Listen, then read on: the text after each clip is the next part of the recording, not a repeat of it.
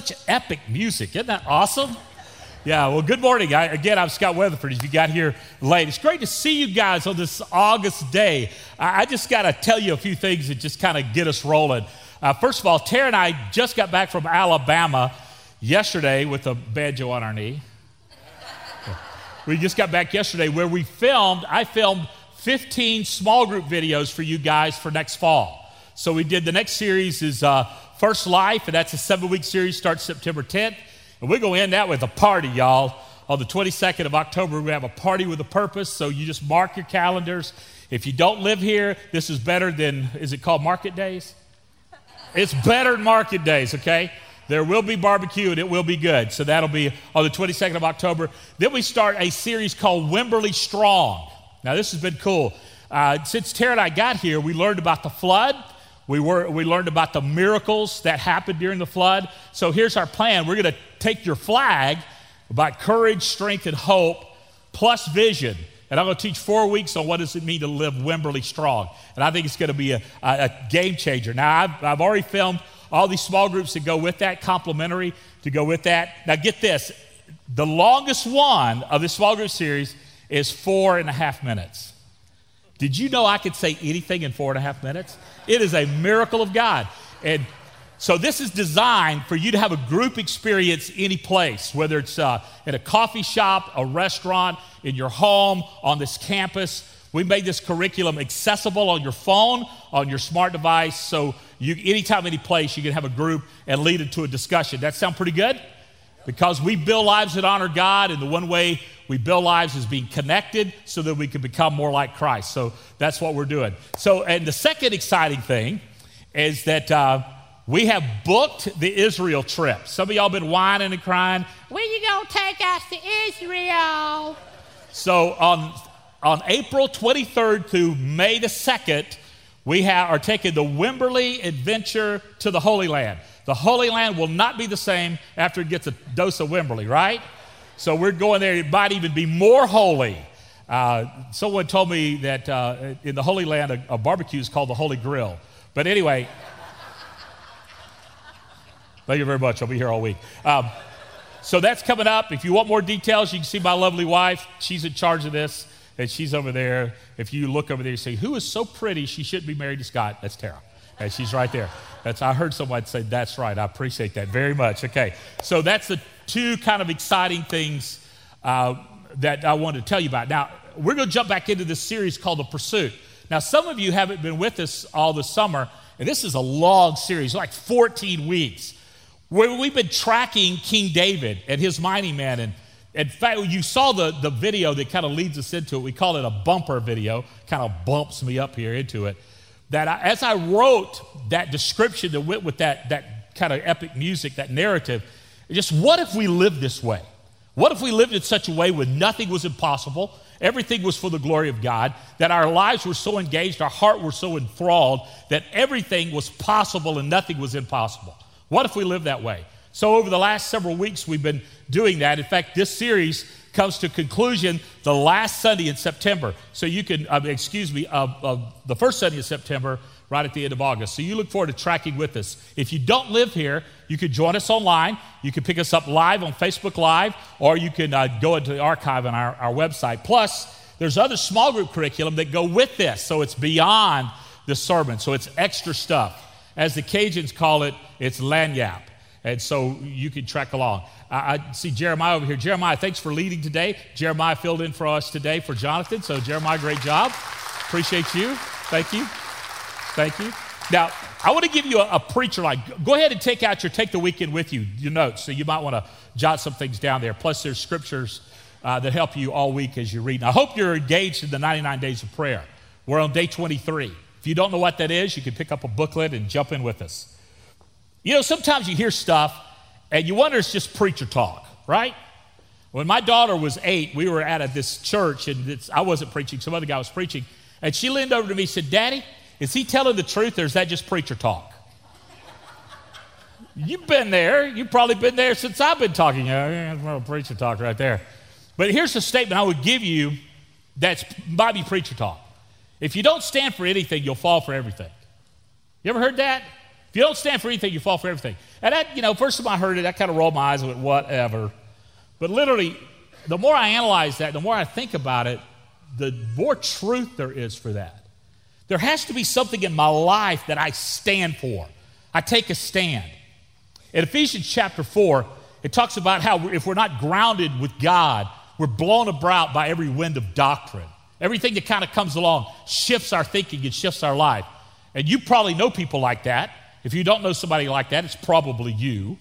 That you're just unstable in your thinking and you go back and forth, or you're ruled by your emotions, or you don't really stand for anything. You just kind of go with the flow. And if you go with the flow, you'll end up downriver at a place you don't want to be. Can you take a stand? And as I thought about it, I said, okay, what are the convictions that I have that are not just convictions of my mouth, but become actions of my hands? I say I believe this, and I believe that, I believe that, I believe that, I believe that, but how is that displayed in my life? If I believe in generosity, am I more generous? If I believe in rescuing people, am I more of a risk taker? If I believe in Christ is the hope of the world, am I verbal with that and displaying the goodness with my hands that usher people into the kingdom of God? What am I doing with my life that's matching my convictions? Or is it just platitudes and talk? Or is it truth? What do I stand for? Now, reading through the pages of Scripture, found a lot of people who took some pretty radical stands.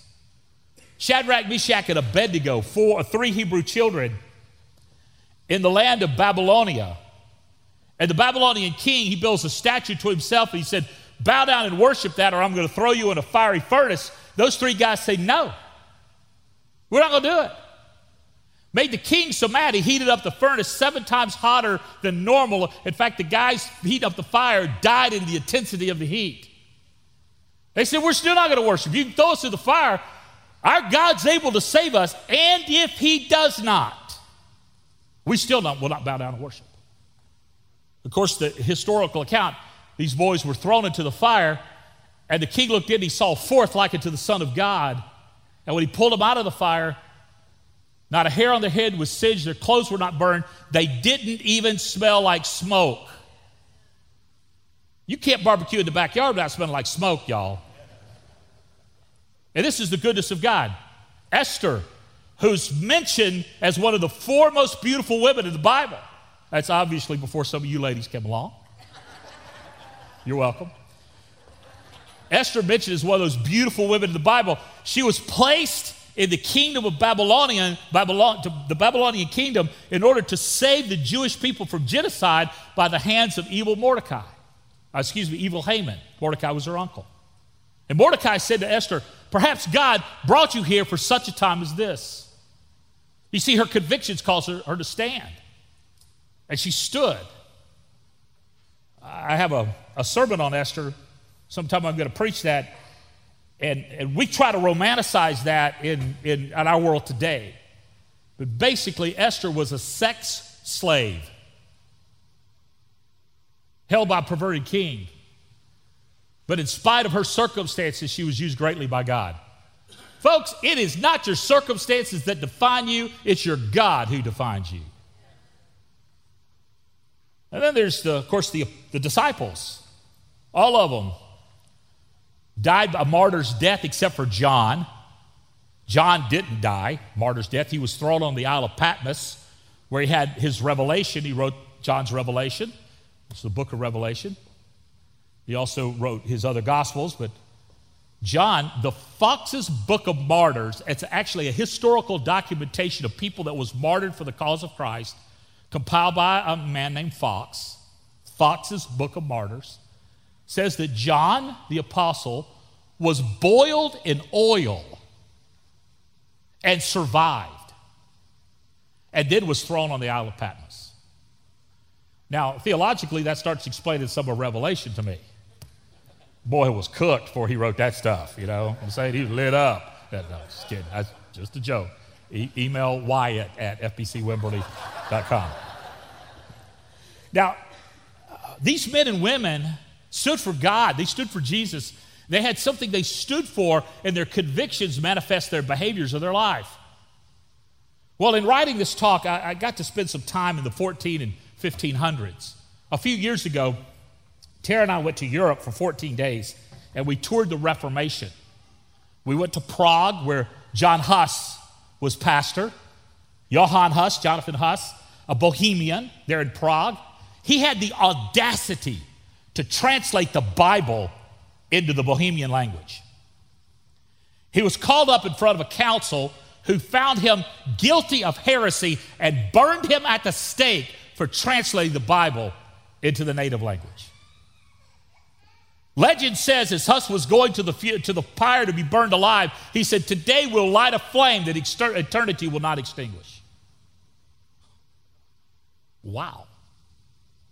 Traveling on up into the parts of Germany, we went to a place called Herrnhut, where there was a guy who started a movement called the Moravian movement.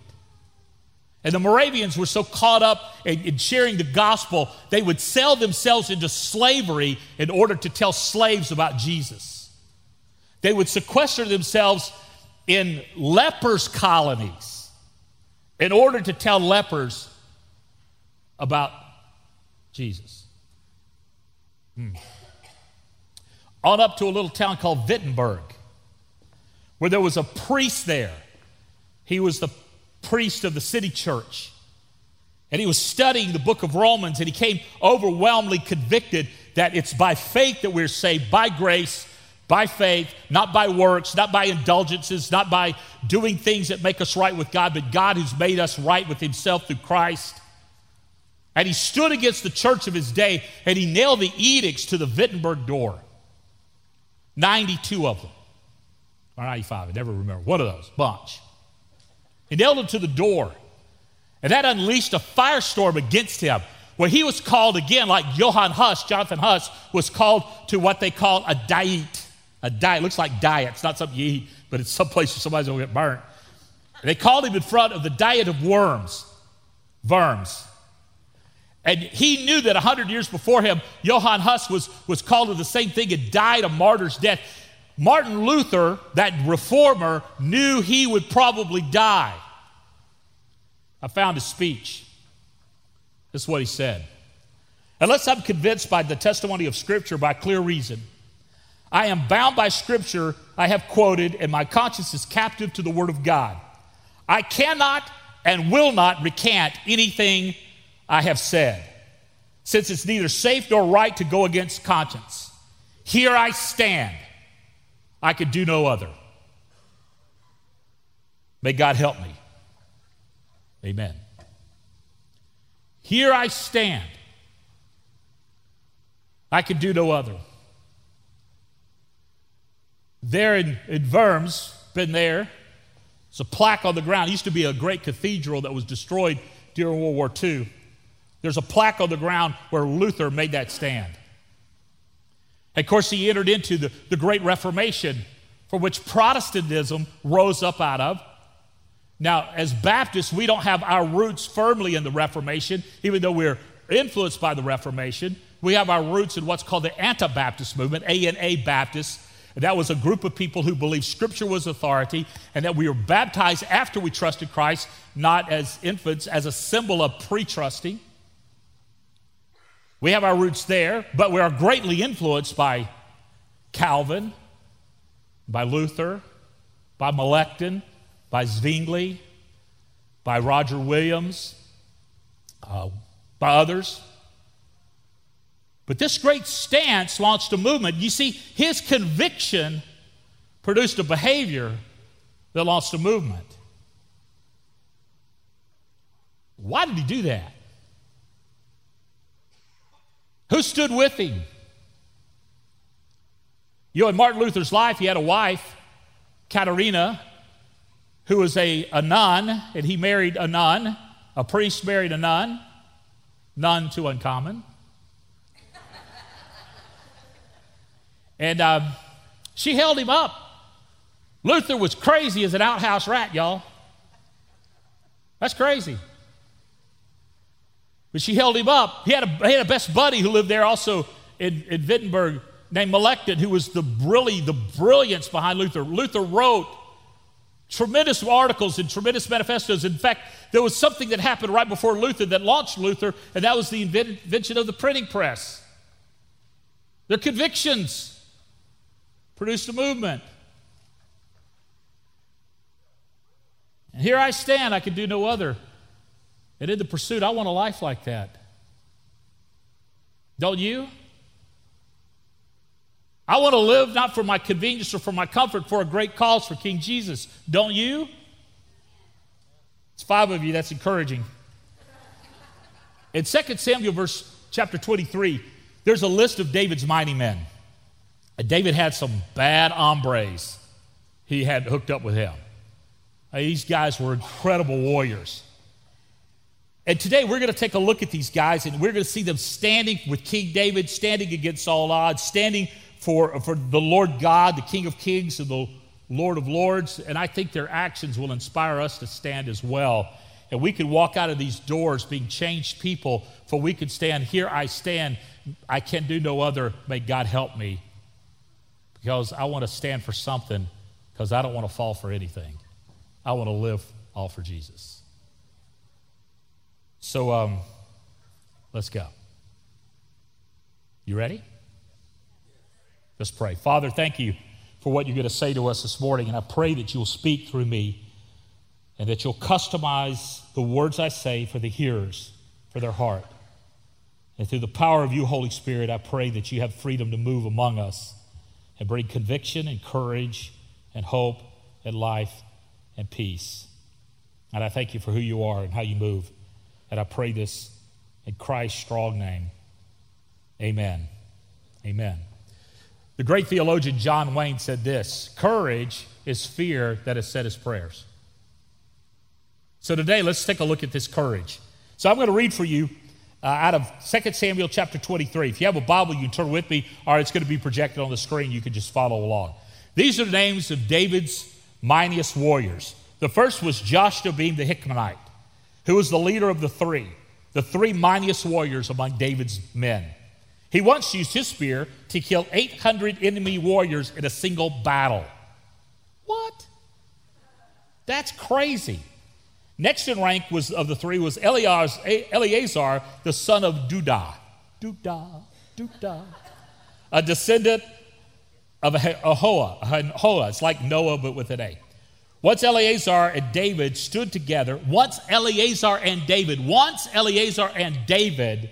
stood together against the Philistines when the entire Israelite army had fled.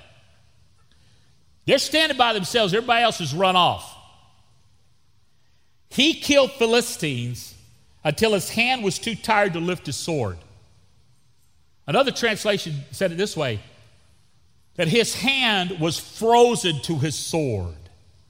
Have you ever gripped something so tight and for so long you couldn't pry your hand loose from it? This is where Eleazar was. And the Lord gave him a great victory that day. The rest of the army did not return until it was time to collect the plunder. Next was Shema, the son of Agi from Hehar. One time the Philistines gathered at Lehi and attacked the Israelites in a field of lentils. The Israelite army fled, but Shema held his ground in the middle of the field and beat back the Philistines, so the Lord brought about a great victory. Now, when you read this in historical context, you said, okay, the writer of history is showing that David had some great, mighty men. But I want to say this to you because you need to know this. Scripture speaks to us beyond just the historical context. It speaks to us to inspire us today. And it speaks to us to look at a deeper issue here. What was going on in these guys' hearts and lives that caused them to be such great heroes? Was it their training? Was it their culture? What was going on in their thoughts and their minds? Why did these guys stand against all the odds? What was going on in them? Of course, I'm an analyzer, and I want to pull back and analyze it. Here's some things that I want to present to you to consider. First of all, they knew that they existed solely for God's glory. They knew that their lives were not about their convenience and their comfort. They didn't live for their own pleasure. They lived for God's glory. And my friend, you are not created here to take up space and use up resources and die, and we try to make up good things to say about you. You're created to live a dangerous, full-bodied life all for Jesus. All of you, even you old folks like me, to live all for Jesus. These guys knew that God was the God of Israel and the God of their lives, and they were defending the name of God. Now, I get this. The ancients believed that gods were territorial. Israel had their God, and he was Jehovah, and he was the God of their land. And then the Canaanites had their God, and the Amorites had their God, and the Philistines had their God, and others had their God. The Egyptians had their gods. In fact, if you look at the plagues that Moses brought down on Egypt, it was exactly taunting the gods of Egypt, showing that Jehovah was the God of everything. It wasn't some random thing that Moses came up with. It was the intentional act of God to put the Egyptian God in their place. As if God was an NBA player who was going to dunk on the Egyptian gods. I could draw a football analogy, but it's unsafe to do so in this climate. But they knew that God was the God of everything. And that when God defeated the armies, he brought the glory to himself. Just a little more fact of history.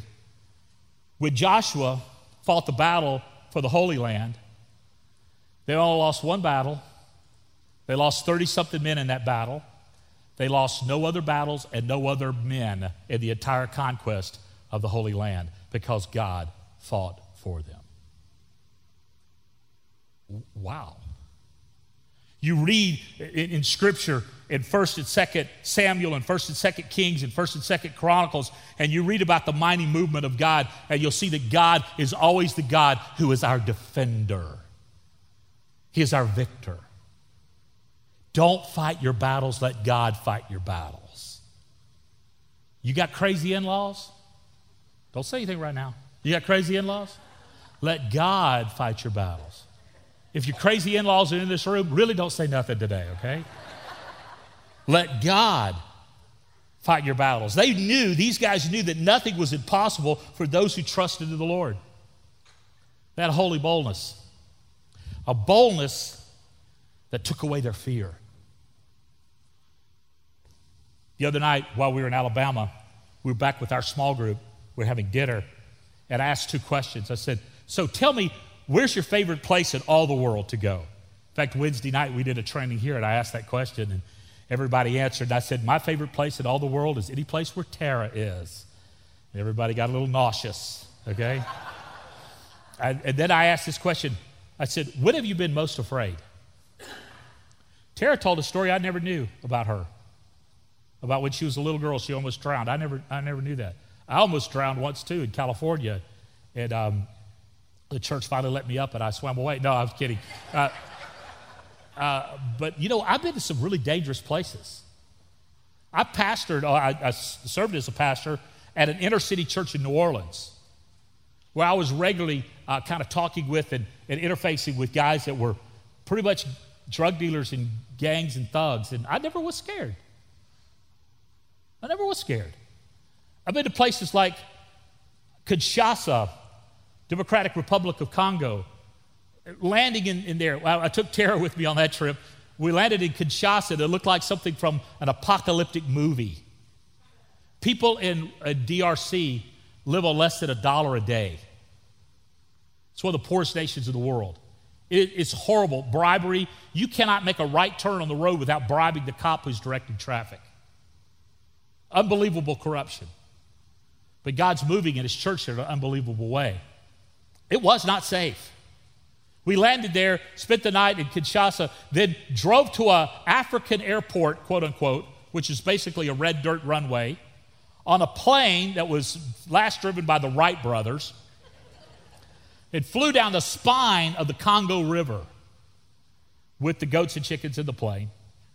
And I told Tara when we got there, I said, well, baby, it's been fun. This is where it ends. And I wasn't scared. I've been to the mountains of Kazakhstan and sat in a Stalin-type apartment training pastors there. It was illegal to do so, and I wasn't scared. I've been to Cambodia and been face-to-face with human traffickers, and I wasn't scared. Wasn't scared. There's something wrong with me. We're having a business meeting at the end of this month to talk about bylaws, and I'm a little scared. No. Holy boldness. Holy boldness. Fear not, for the Lord is here. There are 365 fear nots in the Bible, one for each day. These guys had a holy boldness. They weren't scared. What are you scared of? Some of you are scared about making it to the end of the month. And I know my God shall supply all of my needs according to his riches and glory. Some of you are scared about whatever. God's got it. We're supposed to live in holy boldness. And these guys demonstrated a holy boldness by anything that came against it. They stood. And it's amazing how their lives were different. They knew that defeat was not an option. So they stood. And I'm afraid, folks, we've gotten soft. We've gotten fearful.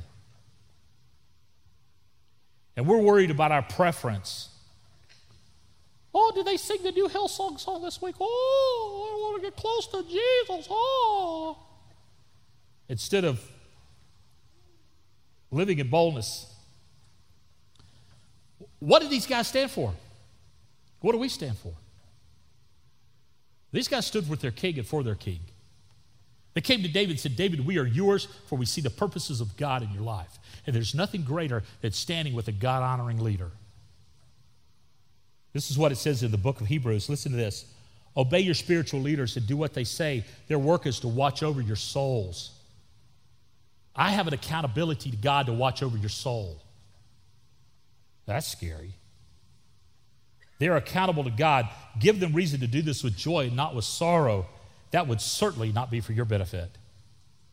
And that's Hebrews 13:17. Did you guys know that was in there? That one day I'm going to stand before Jesus and I'm going to give an account for First Baptist Wimberley. Y'all, you pick it up. Yeah, I got a shirt on the front row there. Somebody brought me today. Says, suck it up, buttercup. Let's go. But it was seriously, there's nothing like standing with somebody who's standing with God. Stand with a leader.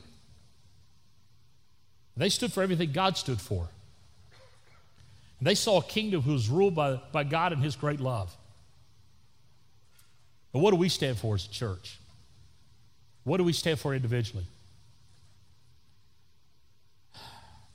Do we stand for God's glory? Do we pray that God does something in us and for us and through us that only he can get the glory for? That we look at Wimberley and we go, man, God's moving there. It ain't about a personality or a program or a structure or a place, but it's about God who moves. Do we stand for God's glory and giving all the glory back to God? Do we stand for freedom?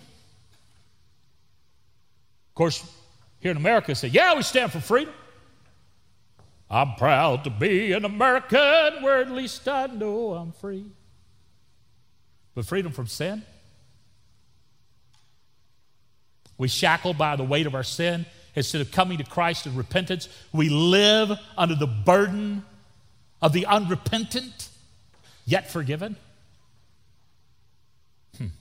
Freedom from legalism. One of the reasons we're changing our bylaws, because in our Constitution statement, it says we ain't gonna drink or buy from people who do drink. People who sell whiskey, people who sell alcohol. We ain't gonna buy from them stores. In other words, you can't shop at H-E-B anymore. Or buy grocery anywhere. Or gasoline, forget it. Get your goat cart back out. Because we were known historically as a people of the don'ts. Don't smoke, don't drink, don't dance, don't chew, don't go with women who do. But can we be known for grace, and love, and hope, strength, and courage? Do we stand for freedom from being judgmental? I had a conversation with a person this week. She found out I was a pastor, and she said, well, Pastor, I said, oh, you come hang out with us. We move up here, you come hang out with us. Come hang out with me and Miss Tara. She goes, my friends would just like have a fit if I knew I was hanging out with a preacher. I said, well, I ain't enough preacher to hurt anything. One person got that. That's good, yeah. And then she says, Pastor, I'm probably a lost cause. And you know what that did to me? That's like throwing a bone out to a dog. Ow! I said, sister, you ain't no lost cause. You're a trophy of grace. Let's go. Let's go. Because when you're free from judgmentalism, everybody's welcome. Could we be the church of whosoever will may come? Come, all who are thirsty, and find water. Come find bread. Bread that did not cost you anything, it says in Isaiah, and eat. Jesus said, come unto me who are weary and heavy laden, you'll find rest for your soul. If anyone comes to me, I will not cast them out, Jesus said. Standing against legalism. Can we stand for some things like dignity of human beings, dignity of life? That ending the life of an unborn child is reprehensible. That life begins at the moment of conception, not at the convenience or the choice of others. Can we stand against slavery? You say, oh, Scott, man, that's an old issue. That was settled in the 1800s. Really? There's 27 million slaves in the world today. There's more slavery in the world today than there was when slavery was abolished in the 1800s. There were some courageous guys like William Wilberforce and John Newton and others who eradicated slavery in the British Empire, but slavery today is alive and well, and we've seen it, and you've seen it.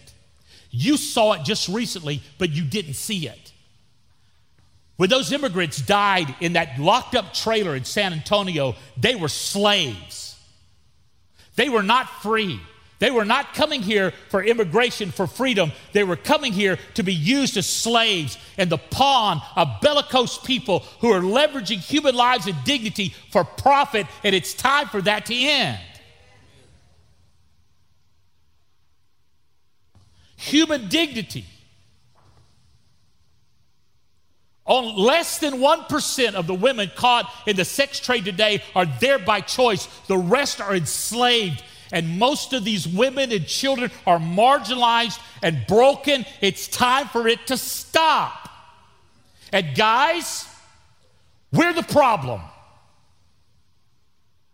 Because when the demand dies, because Jesus is the king of our hearts, and the wives, our wives and our children are the apple of our eyes, the sex trade ends. Supply and demand. Sorry, guys. We stand against and stand for biblical purity. We'll be known as people of the book. We stand for unity in the body of believers, that this church will not be divided, that we will not be the church of parking lot gossip, but we will be the church of gatherings for transparency and truth. We will stand together. We'll stand with each other.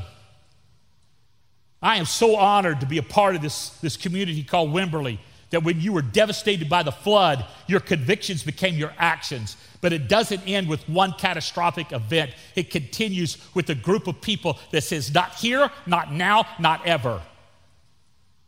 Well, you say that, well, when we do that, Wimberley get crowded. Yes, it will. Because people need a place like this. And a people like us who are committed to King Jesus for him. We stand for a revival, to see people renewed and hopes come alive. We stand for heaven being crowded and hell being unacceptable. We stand for King Jesus. You see, we are in a raging battle for the hearts, souls, and lives of men and women, boys and girls. It will require our best efforts, our brightest minds, our whole lives. We are called by God to depopulate hell. And it doesn't just stay encapsulated here. In September, pastors from all over are going to gather on this campus for encouragement and coaching. We will become that resourcing and teaching church that brings hope to Texas. For indeed, this city, called Wimberley, called Wood Creek, is the diamond in the heart of the hill country of the great state of Texas. All for Jesus. How did these guys stand? They stood in the power of God.